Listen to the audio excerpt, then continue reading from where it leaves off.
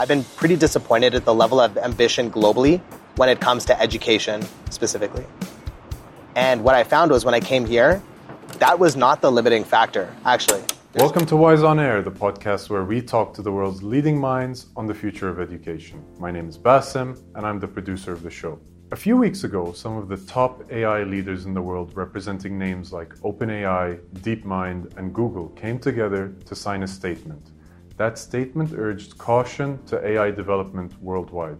While there is plenty to be excited for, there is of course a lot of concern regarding this technology. Time magazine recently wrote a piece comparing the development of this technology to the way nuclear energy was propagated. Some would even liken it to an AI arms race. Amidst this chaos of such easily accessible and generated information, we have to ask ourselves a fundamental question. Are our education systems falling behind in teaching us the most important lesson of all, the purpose and meaning behind our learning? Recently, Wise took a trip to Medellin, Colombia, and partnered with the Global Education Forum to host an event on the topic of taking learning beyond traditional contexts. During our time there, we heard from many fantastic speakers from across Latin America and around the world. Now, when it comes to this particular subject of taking education beyond the classroom, far too often do we hear more about the ambition over execution itself. So I'm really excited to tell you more about today's guest speaker, who definitely seems to be performing the latter in this case. In 2016, Nadeem, Nathoo, and his brother wanted to build what they wish they had growing up.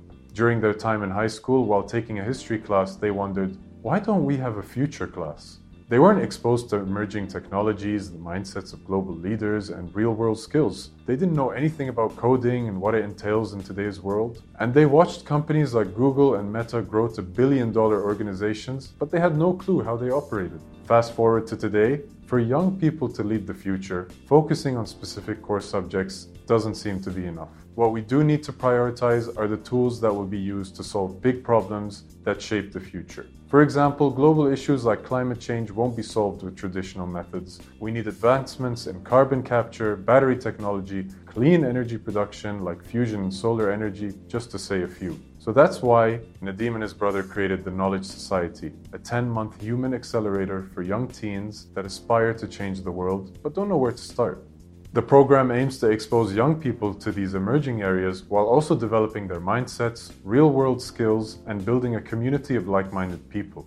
And it seems to be working. Many graduates of the program have gone on to work as some of the youngest employees in top organizations like OpenAI, Microsoft, Google, and NASA. And many have presented at some of the largest conferences in the world like the Web Summit and TED. I got the chance to talk to Nadeem personally during my time in Medellin, and I was instantly swayed by his ability to not only dissect current challenges that we face in our education systems, but also brainstorm specific solutions to them. So it is my pleasure to now switch to Wise Director Elias Falfoul, who will be hosting this episode with Nadeem. Stay tuned to hear more on Nadeem's ideas on how we can be taking average students to all new heights with just a little brain training and mentorship.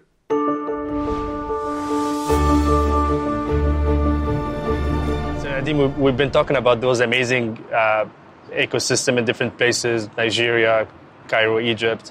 We're in an amazing ecosystem. I mean, this place was 20 years ago one of the most violent city in the world. Crazy. And today it's one of the most innovative city in the world. And the level, I mean, we're in this beautiful campus, EFIT University, and this is world-class environment. Amazing. I'm here now, and I'm trying to look in the next 10 to 15 years. When you see this kind of energy, this kind of dynamism, how do you project and how you can make a comparison with other ecosystems that you've been operating in? Well, the first thing that I'll say is I came earlier on this year, so I was here in December and January. The first thing I did was I just messaged a bunch of people on the startup ecosystem to connect, see how I could be helpful, connect with VCs, things like that. My position during the pandemic, and we can talk about this a little bit more, and we have been talking about it, is I've been pretty disappointed at the level of ambition globally when it comes to education specifically. And what I found was when I came here, that was not the limiting factor, actually. There's quite a bit of ambition here. If you talk to founders in the startup space and the innovation ecosystem, they want to do big things. What they just need is guidance, which is the easiest part. And there's things like Latitude and YCs thinking about coming down here and hopefully conversations that we're having in the ecosystem that we can help build can add to that. But that's the easiest fix, in my opinion. So the attitude is here, the energy is here, the ambition is here, the willingness to try new things. I mean, we were talking about how in developing countries, it's a lot easier to try new things because the downside is a lot lower, right? And so the level of experimentation here I found has been pretty awesome. I don't know if you've been to Cosmo School. I have not. Here. It's pretty cool. Every morning, so they don't really have classes. Specific school in Medellin? Yeah, it's a specific school. Colombia? So Confama has these chain of schools called Cosmo Schools. There's a handful, I think, in the city. And what's really cool is they don't really have classes. They have these things called inspiration moments. That's it. So, and then they have a project. It's a project-based learning curriculum. So say your class is in math. You have to build a project where you incorporate a lot of math. And it's an interdisciplinary type of project. So you might have an art inspiration moment, a science inspiration moment, physics inspiration moment, music inspiration moment. And it's self-guided. And you have to use the outcomes of your inspiration moment in your project. Amazing. Whether or not that works or it doesn't work or whether you think it's good. They're testing it. They're taking the risk to test it. I had to come to Medellin to find that out. Find it. I've visited schools all around the world. Yeah. I speak at a bunch of high schools. I'm talking about high school, K to 12. I'm not talking about university and whatever, where there's far less experimentation, in my opinion, K to 12. Right? K to 12 has been... All right. So this lead me... I just want to make a connection with the Knowledge Society. How do you find the geniuses then? Is it TKS? Yeah. So this is a common misconception that we find child prodigies or people who are geniuses or whatever. It's not that. I swear it's quote-unquote regular kids, especially from an intellectual horsepower perspective. I'd say the two things that we look for are curiosity and work ethic or drive. I'll give you an example. When Michael Phelps first started swimming at 7 years old, it's not like he was particularly strong for a 7-year-old or had particularly long arms. He just loved being in the water and was willing to put in the work. So the love being in the water equivalent for us is curiosity. And then, you have to have some sort of drive. Like there's a difference. If you don't want to go to the gym, it doesn't matter if you get your personal trainer, you pay for the membership, whatever, you're going to stop. But if you want to go to the gym and you're motivated, well, then your personal trainer will help you. We'll give you the diet, we'll give you the equipment, tweak your workouts. And of course, by the end of 6, 8 months, a year, you're going to be completely transformed. And I think when people look at TKS, it's hard to fathom that someone can see that level of change. So going from just a kid who doesn't even know algebra, a year from now working on computer vision algorithms that can diagnose skin cancer 10% more accurately than dermatologists, it's like, how do you even learn that level of math? Well, to kind of help with this analogy is I'm not a particularly fit guy. I'm not super unfit, but I'm not particularly fit.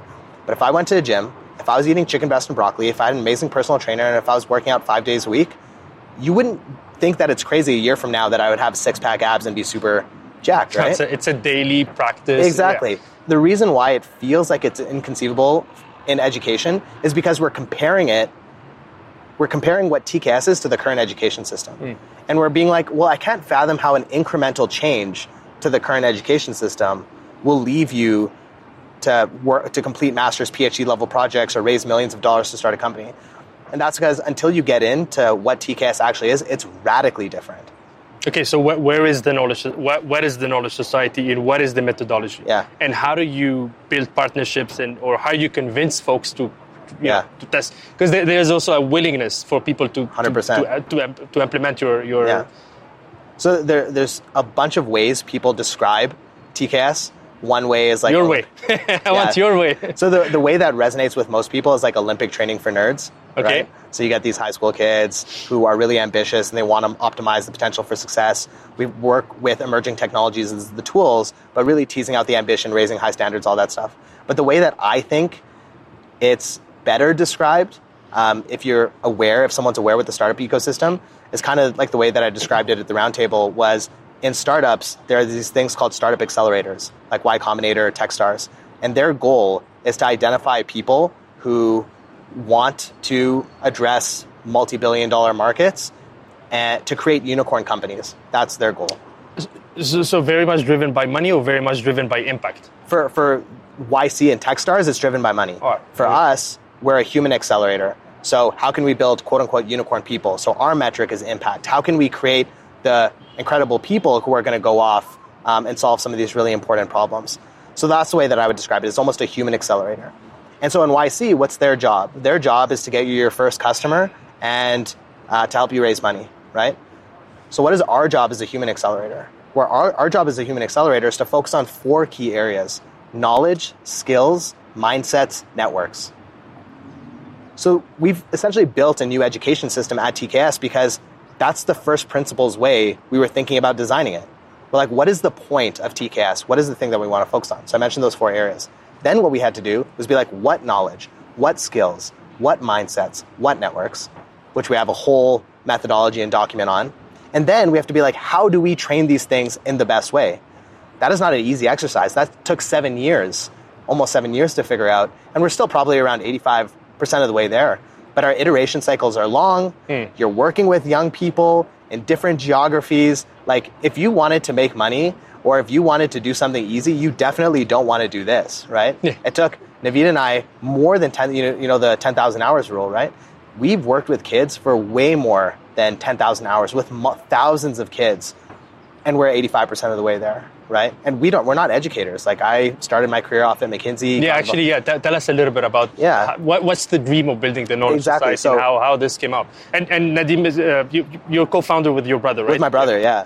Which that was a cool story too. So Naveed and I were both born in Calgary, oil and gas town, no historical appetite for innovation. For people who are listening, Calgary is like the Houston of Canada, right? And parents were immigrants. Mom was from Uganda. Dad was from Tanzania.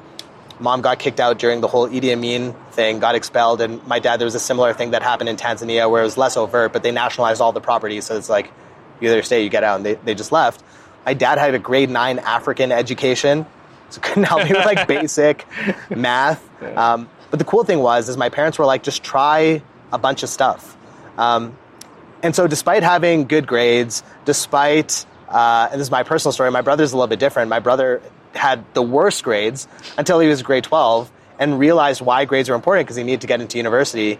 And by the end of his year in grade 12, he scored 100% in math. Wow. Like, he was just perfect. And this lends to part of our TCAS philosophy, which a lot of people talk about, but is leading with the why. Still, most young people don't understand why they're doing what they're doing, why they're learning what they're learning, why they're interacting with the people that they're interacting with and the software that they're interacting with, whatever the case it was. But fast forward, somehow, Naveed and I both found ourselves in Silicon Valley. And my journey, even to think about the university that I went to, so despite having great grades, despite being in all the extracurriculars, and the whole point of school feels like it's getting good grades to get into that university. But when I had to come down to making that decision, I literally flipped a coin. Heads was business, tails was genetics. And it's not like I thought that it would be a cool story to tell at the time. I literally didn't have a better decision-making framework. I wanted to go to Western. Not even instinct. You really literally flipped a coin because I had one course in grade 10 that talked about genetics and prions and mad cow disease and things like that, and I just thought it was interesting. And then my brother went to business school, and that's really... So that's a great combination. Yeah, like I didn't know what engineering was. I didn't know what jobs were. Yeah. And keep in mind, I'm the kid with good grades. I got a good education. I'm in these extracurriculars. And that was my decision-making framework.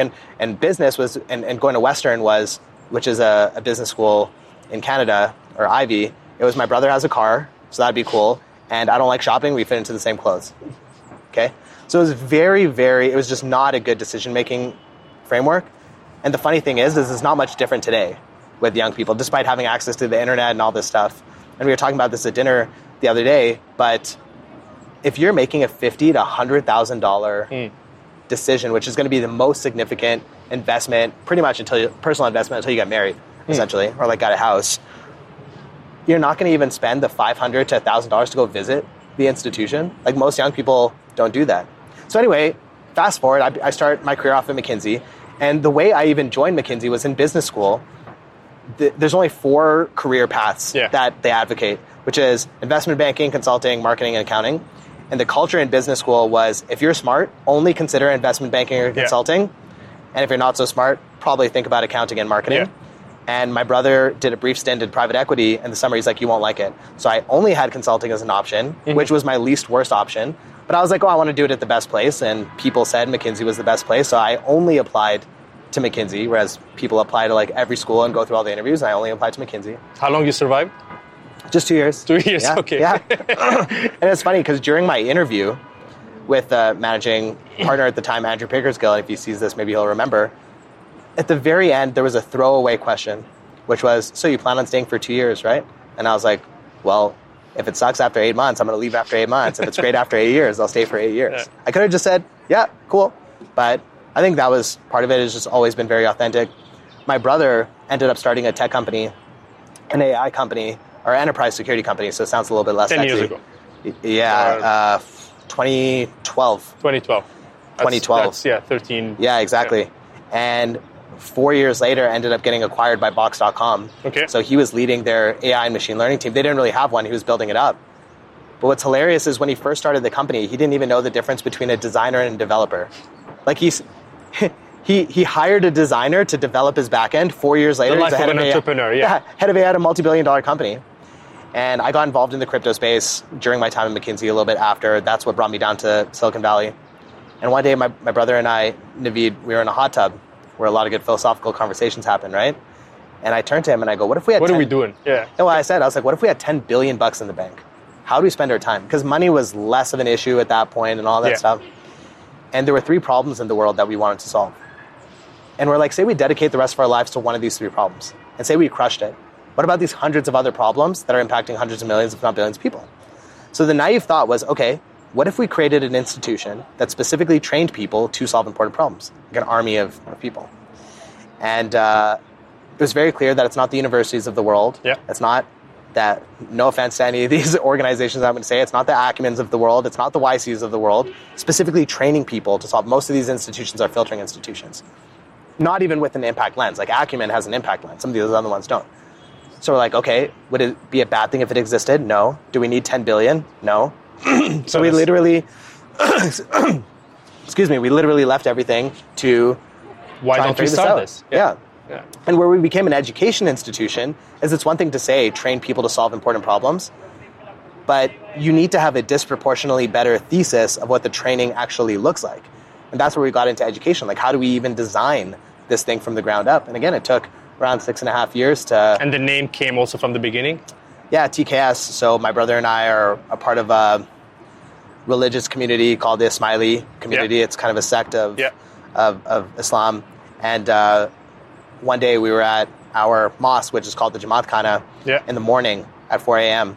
And there was like a type of sermon, it's called a Firman, that's being said. And the Aga Khan, who's the religious leader, this Firman was talking about the knowledge society.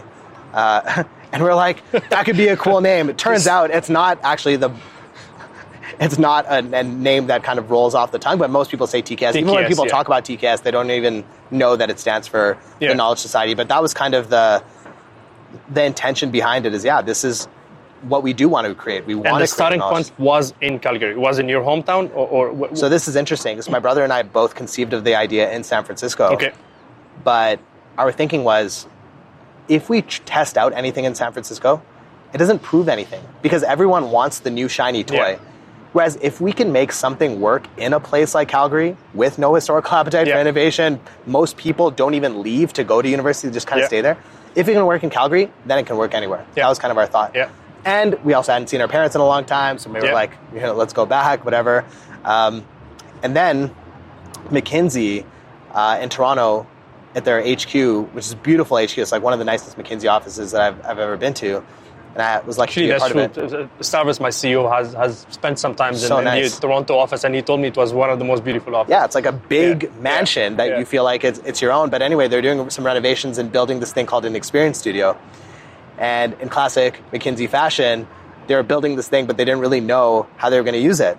So the person who was running the studio heard about what we were doing from the alumni network. He's like, hey, do you want to host TKS out of here? So that's when we went to Toronto, spent 2 years there running TKS out of there, then decided to expand. We're like, is this a Naveed and Nadeem thing, or can this be scaled? So we expanded to Ottawa, New York, and Boston.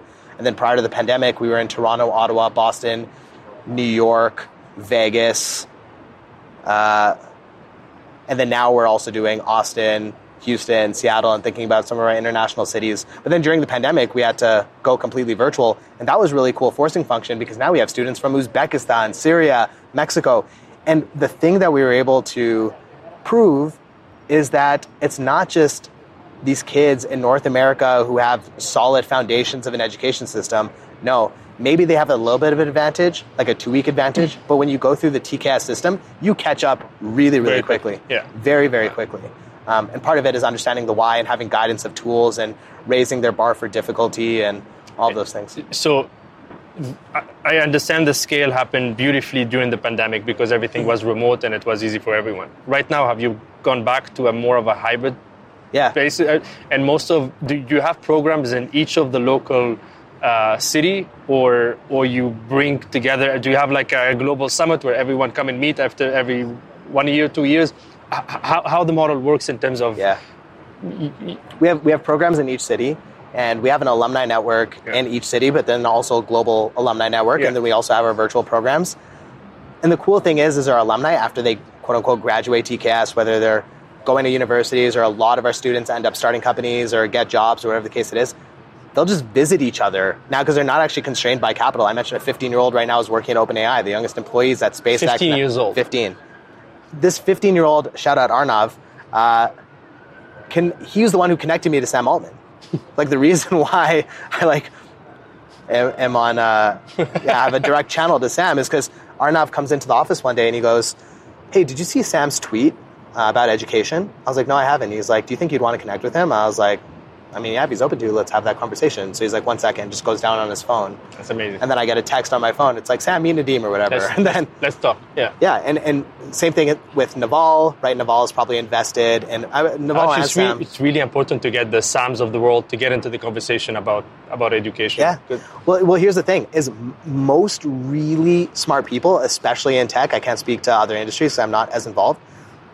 Education. So I found that there's 2 things that is top of mind for them: longevity, which is like how can I live forever, and education. It's like Vitalik, Sam Altman, Naval, Balaji, Vinod. Like Vinod's wife started CK12. He's been super passionate about education, and so is she. So all these people are already thinking about it. What we're missing is executional excellence. So it's like, okay, we know the things that are wrong, but who are going to be the people to dedicate the 7+ years going through all the BS to come out the other side with a really interesting hypothesis? And I think that's a rare thing that we've done. I actually can't think of a bunch of other groups in the world that have spent tens of thousands of hours specifically working with this demographic who are not from an educator background and being very ambitious about how to address it. So tell me a little bit of a random conversation with these guys when it comes to education. What are we looking for? Is it and I know anything related to personalized learning. I want to come back to this to the personalized learning experiences and AI and all this, because I think you can really be controversial, but also shed light on. But tell me just a random conversation with whatever Sam or someone else. What are we interested in education? Well, let me first say this. And I've spoken to a lot of really kind of interesting people who are thinking about this space. Might not necessarily be in it, but it's really important to them. They actually don't have a good hypothesis. Yeah. That's the thing. It's like, they know what's wrong. They have a level of ambition that I think most other people don't have, so they kind of layer on that level of ambition. But for instance, here's an example. Here's an insight that most of these people, it's obvious, but when I said it, it became more obvious. Like it's not something that they've internalized. Is most people don't want to be educated. And that was like a light bulb moment that went off. They're like, most people just want to mitigate risk. Most people don't want to be educated by a system, they don't want by the system. No. The reason why people even go to university, the reason why even people get good grades is not because I want to get educated. Yeah, exactly. It's a job. It's because I want a job or I want to mitigate risk or whatever the case it is. So the motivation is different. So you can talk about the best personalized learning. You can talk about the best tools. Like going back to the gym analogy, creating the best gym with the best personal trainer. Yeah, but what if someone doesn't even want to go? Okay, so how do we start there? And so even a lot of their hypotheses, when you talk about our learnings of spending, thousands of hours with these young people, and we kind of shed and, they'll ask questions and we'll kind of answer and we'll dig deep, and I'll tend to offer like some thought leadership that Naveed and I have. It actually changes the way that they think about it.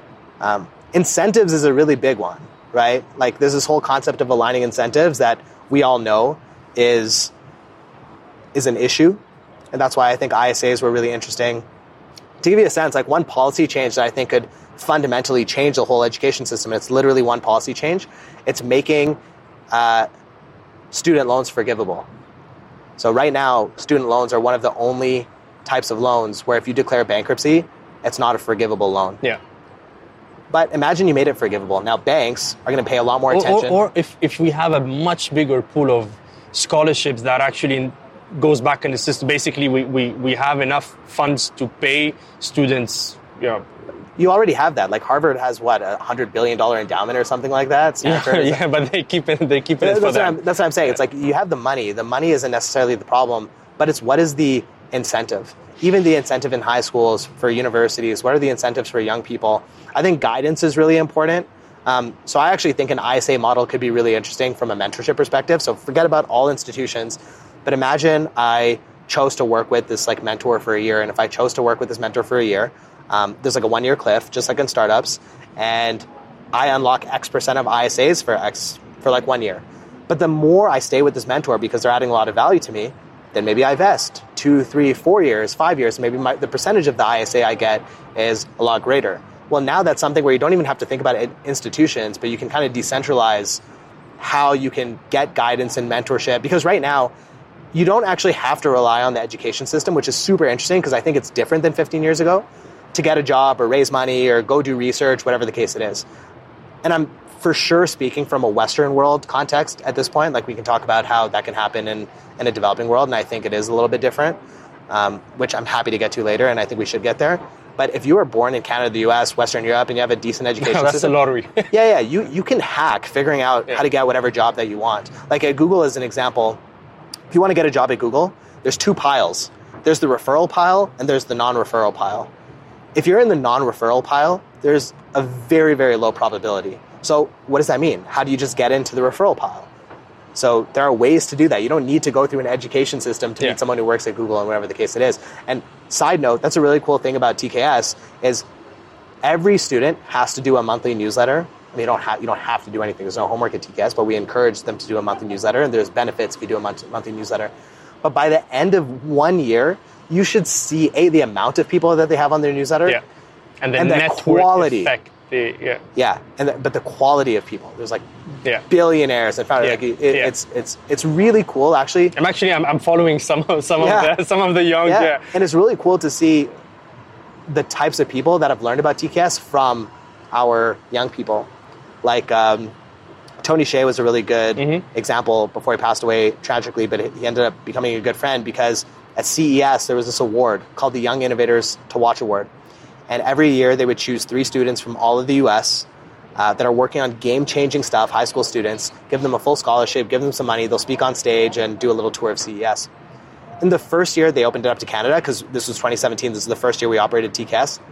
All 3 winners ended up being from TKS Toronto. Amazing. Wow. Out of all of North America, okay? And then they had to open up 2 more spots. But anyway, our kids went to Vegas, and I wanted to create opportunities for them to network. But everything in Vegas was after hours. It was 21 plus. And Tony, he lived in like a trailer park and like this Airstream. He had a pet sloth and llama. It was a very kind of eccentric crowd. He had someone who he hired to just keep the fire going 24/7. He had a pool, whatever, right?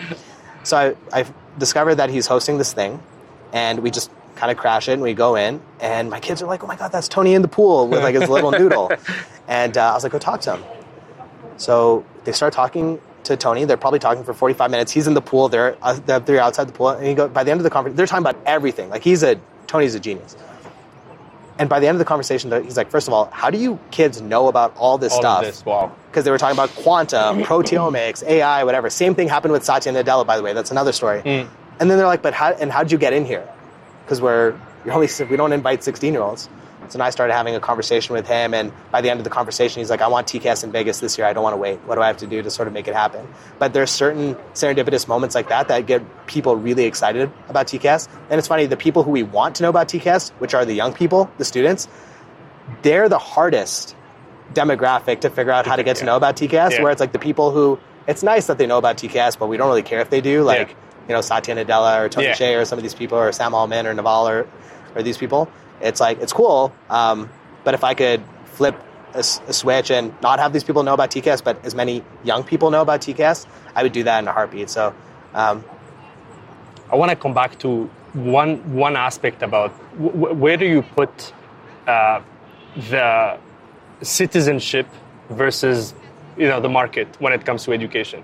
And where do we have a balance right now when it comes to just educating people to be good citizen, good global citizen, versus we're just educating people to fill in the market? And right now we do have a big crisis, by the way. With the crisis right now is education is not preparing people for what's coming for the economy of the future. In my opinion, I actually think that that's the most interesting thing that we were able to crack at TKS while still able to be sustainable and make money and things like that to be able to grow the team. Because what was the thesis of TKS, if you remember, is how can we create an institution that trains people to solve important problems?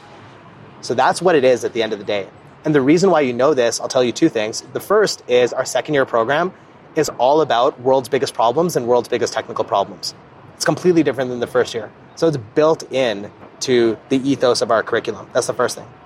The second thing is, the second reason you know this is I'll show you this document quickly here, but I'll read it so people can... Yeah, please read it. Okay, so I'll read it. So this is a document. It's kind of like our internal Activate manifesto. So the first point is core objectives. The second is mindset. The third is wisdom. Fourth, self-understanding. Number 5 is exponential tech. Most people think that it's like, an innovation program, whatever. Number 5 is exponential tech. 6, fundamental skills. 7, how the world works. 8, requirements. 9, session types. And then when you go deep into it, it's like, okay, there are 3 main priorities for TKS students. 1 is understand yourself. The second is understand the world. And the third is develop skills and knowledge to affect change. To make impact, you need to want something. You need to want it really bad. And you need to know you can do it. So when you look at this document, the point after that is love yourself and life by developing a deep understanding of yourself, developing a healthy and open and positive relationship with your family, developing authentic and trustworthy relationships with your friends, constantly having gratitude and showing appreciation. Then there's create your own path, and there's a bunch of different mindsets. None of this is on the website. Amazing values, yeah. But none of this is on the website because no one wants to pay for this. Yeah. Right? Yeah. No one wants to be like, I want my kid to have part of this. They're like, I want my kid to get into university, right? Like, what is the differentiating factor? And then when they join TKS, they're like, I'm studying philosophy. Yeah, I have to learn what eudaimonia is, and we're talking about different definitions of happiness and things like that. And again, I think that's something that we do very uniquely, where when you talk to one of these students, you can you can just tell that they are trained differently based off the types of stuff that they're talking about. Like Sapiens is a required reading at TKS. Principles by Ray Dalio is a required reading. It's like imagine a 14-year-old talking about like, in this principle, Ray Dalio says this, or like, let me talk about this story in Sapiens. I can help kind of realign this conversation with like a 14-year-old. You're like, what is this? And a lot of that comes from Naveed and I really understanding what young people need to develop, again, these 4 areas: knowledge, skills, mindsets, networks. If you were involved in a TKS problem, I'd be super powered. Yeah? Oh. Yeah? It would be Tell me insane. More. Well, because I was always someone who had... I think I'm built different in a couple ways. I didn't earn it, not by choice. I think it was, like, number 1, I've never really felt anxiety in my life. And anxiety tends to be something that prevents people from doing certain things. So I've just never had that biological constraint. The second is I've never really had an issue with taking risk. And risk, I think, is in the top 2 reasons why someone has a massive impact. Yeah, and why someone would have a massive impact is having a big risk appetite. To digress a little bit, I talked, I think, briefly about Vinod Khosla, but for those people who don't know him, he started a company called Sun Microsystems. He's a billionaire.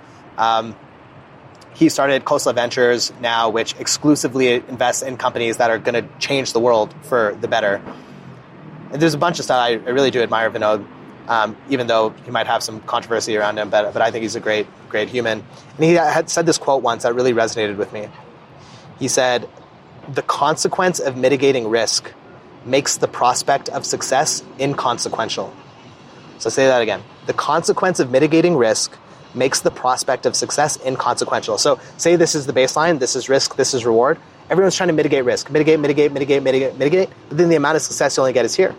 Because risk... Never get that, yeah. Yeah, because risk is directly proportional to reward. Yeah. But here's what most people don't know. And this is kind of the logical extension I made from his quote. Is risk is directly proportional to perceived risk, but perceived risk is different than actual risk. So more often than not, if you take that risk, you will take advantage of life's greatest arbitrage opportunity, in my opinion, which is the delta between actual risk and perceived risk. And I think that's something that you need to have to increase that upside of doing crazy things. So I've always had a fairly large risk appetite. I've been fairly ambitious. I think I have a decent intellectual horsepower from a biology perspective. And so if I sort of had this guidance, depending on how controversial we want to get, I don't think I would have stayed in the university path. Time is our greatest resource, and it's the thing that's finite, we can't get back. And so I probably realized very early on that if I'm on a mission... Okay, so another digression. Do you know why a marathon is called a marathon? So there was a battle in a city called Marathon. It was a Greek city. It was a Greek battle. And it was a little bit outside of Athens. And I don't know exactly how the story goes, but Athens was like, if you win, let us know, because otherwise we're going to have to evacuate Athens because we don't want to get taken over and die. So Greece won the Battle of Marathon. Or whether it was Athens or whatever. They won the Battle of Marathon. So they tasked this runner to run back to Athens, and the distance between him and running back to Athens is the exact distance of a marathon. And so he ran all the way. It's not like this person had training, probably just fought in this war, and delivers the message and dies on the doorstep, right? And why? It's because he was on a mission to be able to do it. It's not like he had time to stop and build his mission. And he delivered the message. It's not like he had time to stop and build a sandcastle or whatever. He's on a mission. And for me, impact has always been a central theme. And even TKS is very much a mission for me. Like Naveed and I don't take days off. People talk about, is it so unhealthy that you work so much? It's like, no, because I'm on a mission. If you're on a mission, there's no more... What is the strength and weakness of both co-founders, and how do you complement each other? Because it's tougher to be in a family business, and usually founders and co-founders is one of the most critical things for the success of a company, and usually it's complementary to each other. Can you tell us a little bit more the relationship? It's funny. Growing up, I always thought we were similar in a bunch of ways, but now I think we're similar in a handful of ways, but we're very different in a bunch of ways. Where we are similar is in two really important areas. We're similar in a bunch of other areas, but in two really important areas for being a co-founder together. One is that we're very impact-driven, plus feel like we have a pretty good understanding of the world. Like we've been to over 40 countries. We've done a lot of impact work together. So prior to me joining McKinsey, or even while I was there and Naveed starting his company, we were in Tajikistan building early childhood development centers. We were with Mohammed Yunus in Bangladesh working at the Grameen Bank on microfinance. We were in Kyrgyzstan helping build $250 million university, the University of Central Asia, East Africa, Honduras. And he was there, and oftentimes he would kind of do his own things. And so we always had that, and no one was telling us to do it. And these weren't programs that we were applying to. I had to email Mohammed Yunus like 5 times, right, until someone got back to me. So we were driven by that. And then the second is we don't really care about money. Typically, I think in any co-founder relationship, but particularly I think family, money tends to be a sticking point. Let's put it this way. If you went into the bank account, took all the money tomorrow and just put it in a separate account, I'd be like, okay, cool. Like, what are we doing today? It doesn't... Is it we don't care about money because... Personally, for personal consumption. Money is important. Or because there's a big trust. No, I genuinely in isolation don't care about money in the world. I only care about money as an agent of change to hire people to advance a mission. But from a personal consumption perspective, we both don't really care about that. We don't care about amassing large amounts of wealth so we could live a luxury lifestyle. And our thought process, and this is what we tell the kids, is money is no longer the problem. You don't need to amass $100 million, $1 billion of wealth to be able to do something because you can raise money. Money is there. There were too many people, I think, who took that approach of like, let me do the thing that I don't like to do, make the money such that I can, empower other people. This is that time. This is what we tell our kids. It's like, what the world is lacking is not capital. It is lacking shots on goal. So if you think, but that's a misconception. Most people think it's like money solves the problem. No, it's ingenuity. It's the person. It's executional excellence. And then the reality 100%. Is, if you ask someone, did you know there's a lithium supply chain crisis happening in the world? First of all, most people don't even know. And the people who do know, it's like, okay, well, do you know where the most lithium is in the world? Most lithium is mined? They might say no. And even if they say yeah, it's like, do you know where most cobalt is mined? No. It's like, do you even know I'm asking that question? No. So how are you supposed to start solving that problem if you don't even know? And if you think about it right now, there's probably 2 or 3 companies in the world that are meaningfully trying to address this problem. Imagine there was 4. Math obviously doesn't work this way, but you've improved the probability of solving the problem by 25%. And so there's a bunch of problems in the world, especially non-obvious problems, that there's only a handful of people working on. Space is another example. There's really only 2 or 3. Let's. I'm not going to say who, but let's say there's 2 companies that are meaningfully actually working on it. Yeah. Right. So I think for us, it really is about how do we get more shots on goal with these young people. One simple question that, I mean, in my conversation with my wife or with my colleagues, we always try to define what is a smart person and what is an intelligent person. How do we define someone smart or someone intelligent? So before I answer your question, I'll just give you my perspective. I'm not Webster's dictionary, but I do have a lot of thoughts on this. And I don't want the dictionary. Yeah, exactly. Yeah. Like, I'll give you my thoughts on it. It doesn't mean that my thoughts is what it is. But first, I would like to ask you, what is the intention behind the question? The intention behind, because there's so many I don't know if people understand what is someone smart and what is someone intelligent. And I'm included in this. I still don't know what is someone smart. Why we say this person is smart versus this person is smart, and how much it's coming from, how much you nurture versus you learn. Yeah. So I would say I would even challenge for most people. I actually don't know if they need to have a very solid definition of that, because what is the implication? Are they making human capital allocation decisions or actual capital allocation decisions? Is it more as a fun intellectual exercise? I think in your case, it's probably a lot more important, especially if you're looking at people to join the WISE Accelerator, or you're looking at companies to fund and things like that. Okay, so you define it very much in a context. Well, first, it's it doesn't have to be in a context, but I think for a lot of people, it's more of an intellectual exercise versus the exercise in utility. If someone did get a good understanding of this, can I make one digression? No, I'm asking because you I mean, kids in the program are smart kids. Yes or no? Not when they start. Not when they start. It's training, right? This goes back to the gym analogy. I just want to push. Yeah, okay? Isn't it beyond training? No. There is a certain intellectual horsepower bar, yes, of course, and you need to know literacy and math, so there are some basic requirements to join TKS. And I'm fine saying this on camera, but it's funny, almost every year during our kickoff for TKS, Naveed and I will look at each other and be like, this must be the dumbest batch of kids. Because we're just coming off the high of where these kids were, and we're like, how the heck are we going to get these kids from And you see the here? progress. Yeah, and of course every year they exceed our expectations and they break the metaphorical 4-minute mile. But it's that vast of a difference where a kid ends off and where they come in. And every TKS kid who's watching this will know this, by the way. So it's amazing. You really believe in the power of training and in the power of the right education. I want to go back to it. This wouldn't be a crazy thought if we were talking about fitness, right?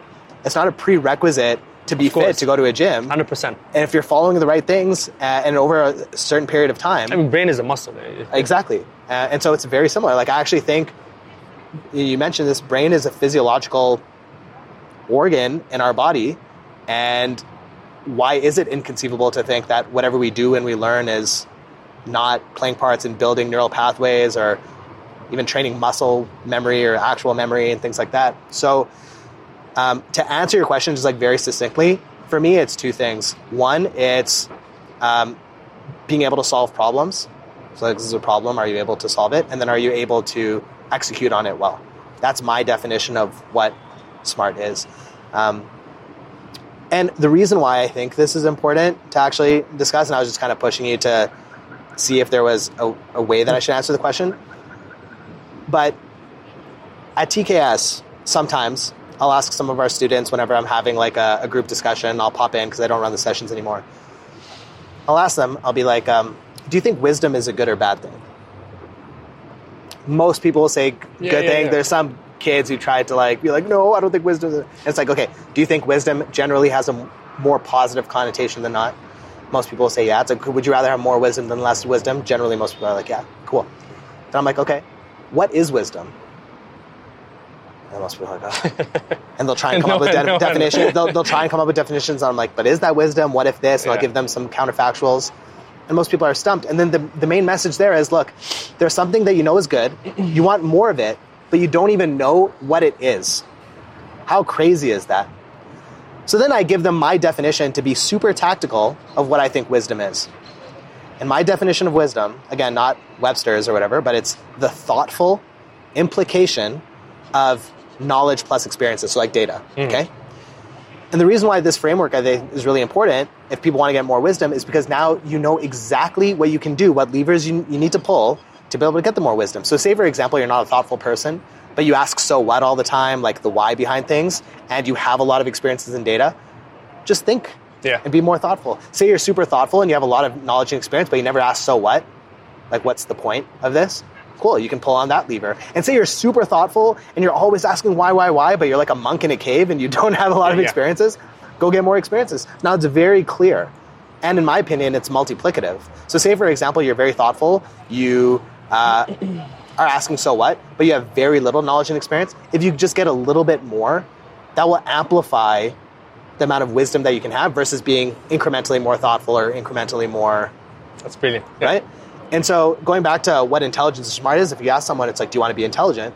It's like, sure. Would you rather be more intelligent than less intelligent? It's like, yeah. It's like, well, how do I get there? And what are the things that we need to train? Most people still think it's knowledge because that's what we're training kids in school and memorization, right? What are the 4 ventricles of the heart? How does photosynthesis work? Spoiler alert, young people. At the dinner that we were at yesterday, I guarantee you 95% at least of those people wouldn't be able to describe how photosynthesis works. No. And guess what? They're still functioning members of society, right? And I would say there's a lot of smart people in that room, okay? And so, yeah, I think for me, that's probably how I define it. And those are a lot of the things that we train in TKS. And like, this goes back to how do we train it? Well, of course, and I'm going to say this, and it's going to sound very obvious, but you have to set people up for opportunities to fail. Why is that important? Is because you need to stretch what they're capable of. Again, going back to the gym analogy, you don't get ripped and stronger by doing weight that's easy. You have to go to failure, right? And and then next time you're increasing. So it's not like a cool philosophical sounding thing. It's like fail. Then the compounding effect of doing this consistently on a longer period of time. Yeah, it's literally physics. Like that's the only way you can get quote unquote smarter or improve is you have to go to failure, figure out what your failure point is, then keep increasing that, right? It's so funny because communication is a really big thing at TCAS. When you meet any of our students, most of them tend to be a lot better communicators, especially for their age. And some of our students that really focus on communication and spike on that are amazing communicators, okay? And it's funny because one of our girls, she joined at 12 years old, Nina. Her first presentation at TCAS, I mean, it was very bad for her. And then she blossomed. Well, halfway through, she started crying. She ran off. 10 months later, she spoke at Collision. And that was a failure experience. For her, right? That's how she felt. That probably created something inside of her to say, I'm gonna get better. I'm gonna be a master of communication. Well, actually, it didn't work out that way. She ended up shutting down, but that's why you have your directors. Because we got to take that energy and move it. Because if you were just isolated, then you're relying on serendipity for someone to use that energy and move it in a positive way. Most young people, especially if you're insecure, you're not going to do that. You're going to go in the other direction, which is why you need to have a really good environment. You need to have the right system. For example, again, going back to the gym analogy, you're not going to bench without a spot.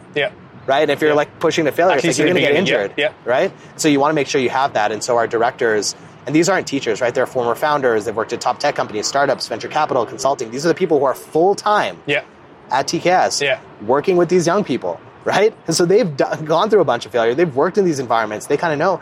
And then 10 months later, Nina is speaking in front of 10,000 people at Collision getting a standing ovation in 10 months. So again, these aren't one-off examples. And again, any TKS student who's watching this, they know because they went through it. The challenge, here's the challenge. I'm almost describing like a YC or consulting, like management consulting, before anyone knew what those things were. Now no one really asks questions because they know generally what it is and they know it's effective. I would argue most people still don't know what management consulting is or like what YC does. They just know that if you go through YC, you're going to improve your probability of whatever. But it's like, what did they do actually? Most people still don't know what happens. I think TCAS is kind of in a very similar boat. It's like people are like, okay, this thing sounds cool. It seems like they have good outcomes, but what is it? But it's just a different training. If you think of the education system as one level of training, ours is just...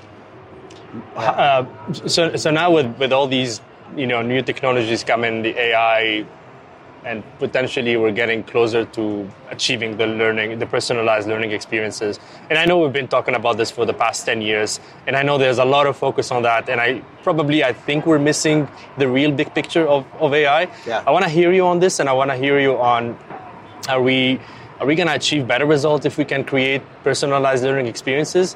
And I want to have your, you mentioned to one of my colleagues about, how if we were attacked by aliens, and I want to get that story out. Yeah, and that was the workshop that I just did, actually. It was pretty much rethinking education from first principles with a very ambitious, moonshot lens. So my perspective on AI and personalized learning and all that stuff, and Sal Khan came out with his TED Talk, which, by the way, I think he put a lot of intention behind the UX and even the story, writing a story of going back and forth. I think that was really cool. In my opinion, it's still very incremental. It's almost like, again, going back to the gym analogy, is getting this really awesome new gym equipment, like when Bowflex came out. Yeah. Okay, just because this thing comes out, it doesn't necessarily mean the tool is going to guarantee you better outcomes. Yeah. Because there are so many other things, I love this, in my opinion, that people aren't talking about, which is, again, going back to why is the person doing what they're doing? We talked about this yesterday at dinner, which is, if you ask most young people today, in a North American or Western European context, what drives them? Most young people will say they are driven by not failing. Not even money. Not failing. Not failing. They don't want to, I don't want to be homeless.